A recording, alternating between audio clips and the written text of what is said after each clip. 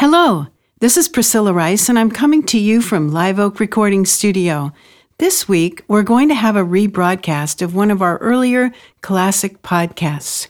We hope you enjoy it, and thanks so much for listening. Episode number 614, Soft Skills Make Strong Networks. You're listening to the official BNI podcast with BNI founder and Chief Visionary Officer, Dr. Ivan Misner. Stay tuned for networking and referral marketing tips from the man who's been called the father of modern networking, along with suggestions and insights into getting the most from your membership in the world's largest networking organization, BNI. Hello, everybody, and welcome back to the official BNI podcast. I'm Priscilla Rice, and I'm coming to you from Live Oak Recording Studio in Berkeley, California, and I'm joined on the phone today by the founder and the Chief Visionary Officer of BNI, Dr. Ivan Misner.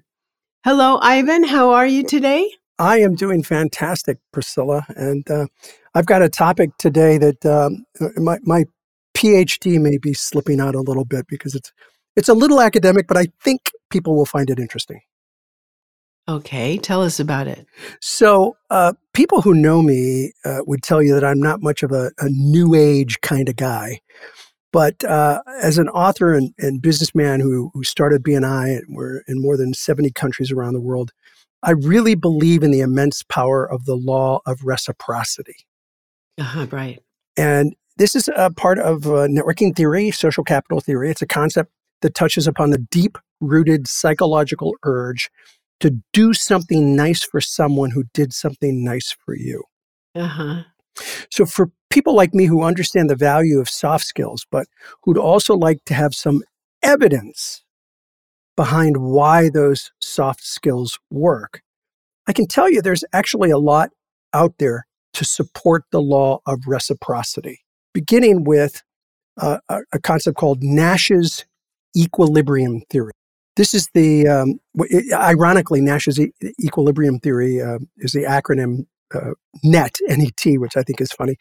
But it basically states that the best result will come when everyone in the group is doing what is best for themselves and the group. It's a form of reciprocity. And that the optimal outcome of a situation is one where no individual has an incentive to deviate from their chosen strategy after considering the other participants' choices. If this sounds at all familiar, you may have seen it in the movie A Beautiful Mind. That's Nash, and his theory is the equilibrium theory, and he won a Nobel Prize off of this concept. But there's other theories that I think help support the law of reciprocity. One is reciprocal altruism. It's another form of reciprocity, and it involves an equitable balance between collective altruism and personal need. A collective altruism looks at the needs of the group, but doesn't give strong consideration to the needs of the individual, whereas reciprocal altruism attempts to consider both the needs of the group and the needs of the individual. Even in early writings by Socrates and Tocqueville on ethics and government, the concept of enlightened self-interest was all about reciprocity. Enlightened self-interest is a philosophy which states that people who act to further the interests of others or the interests of a group or groups that they belong to ultimately serve their own self-interest. In other words, it's possible to do well by doing good. I'm going to repeat that. It's possible to do well by doing good.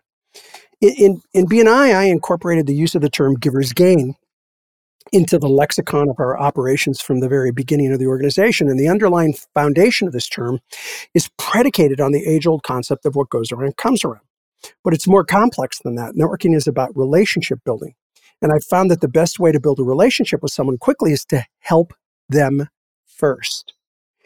And if you can help someone, and I'm not talking about selling them your product or service, I mean genuinely helping them by giving them an introduction, giving them information, an article, anything that serves their needs, you'll begin a professional relationship with them.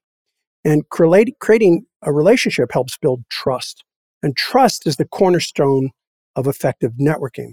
So that when you practice giver's gain often enough, you'll be on the road to building a powerful personal network predicated on trust, built through helping to serve someone else.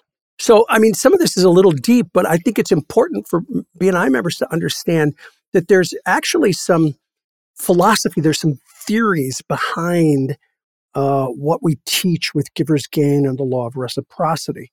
The concept, whatever term you choose to use, serves as a bridge between individuals and a community of people for collaboration of all kinds. And it fuels individual and professional growth, not to mention increased referrals in business, which is what BNI is about. Research has actually shown that social cooperation is rewarding to our brains, Priscilla. It's rewarding to our brains. Cooperation increases the frequency of dopamine release within the brain. Right. And interestingly, dopamine decreases without social cooperation. So each of the strategies that I've talked about are about cooperation and collaboration, and each can increase dopamine production in the brain. So some time ago, I received an email from a BNI member in India, Amruth, A-M-R-U-T-H. Amruth sent me an email with a great philosophy, or great metaphor on this philosophy, a great metaphor for this philosophy. He said, words to the effect of, imagine that you have two spoons, a small spoon and a large serving spoon. Which one are we using the most? The small spoon serves only us, but the large spoon allows us to serve others. The more that we all use the large spoon, the more we will all have plenty for the small spoon. Love this metaphor. Yeah. A networking group using the large spoon for everyone creates amazing success for all. In the book, The Go-Giver, co-written by my friend Bob Berg, who I've had on the podcast several times, the authors say your income is determined by how many people you serve and how well you serve them. You can call it Nash's equilibrium. You can call it reciprocal altruism. You can call it enlightened self-interest, or you can call it giver's gain, all of which I gave the philosophical premise to each of those theories here in this podcast. But I believe that reciprocity is really about taking off your bib and putting on your apron. It's about serving other people. And this kind of networking is where individuals enter and communities emerge. And those are my thoughts for this week's podcast. Priscilla, any observations before we wrap up? I do love that reference to the small and large spoon.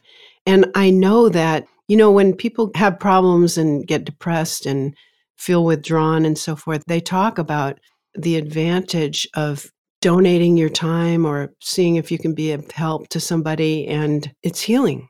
And so I think that what you're talking about is essentially the same thing, that the dopamine increase, it's really healthy to give. And that's one of the things I love about BNI. It just creates better members of society because you're just always looking how you can help somebody else. And so I agree. And I think sometimes people look at this and they go, yeah, but what's in it for me? And I think that anyone who really does any research into the concepts that I talked about, the Nash's equilibrium, reciprocal altruism, enlightened self-interest, or giver's gain, you do any kind of research in that and you find that what's in it for you is what goes around comes around. Is right. that by giving, you feel great.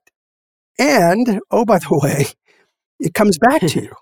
And it comes back to you many times over. It's, 2x, 3x, 10x. And that's the power of building community, which is what BNI does. BNI builds communities all around the world where people support, get to know and trust one another. Right. That's right. And there aren't enough of those kind of infrastructure communities in modern culture. So it's really important. No. Yeah, absolutely. So soft skills make strong networks. And I really believe that BNI is where individuals enter and communities emerge. I'd love for education coordinators to share this with chapters. It's a little deeper than some of the things that I talk about with some of the podcasts, but I think it gives the philosophical construct behind why Giver's Gain works and why it works so well. That's all I've got for today, Priscilla. Okay, that's great, Ivan. Thank you so much. For more of Ivan's content, go to ivanmeisner.com. Thank you so much for listening. This is Priscilla Rice, and we look forward to having you join us again next week for another exciting episode of the official BNI podcast.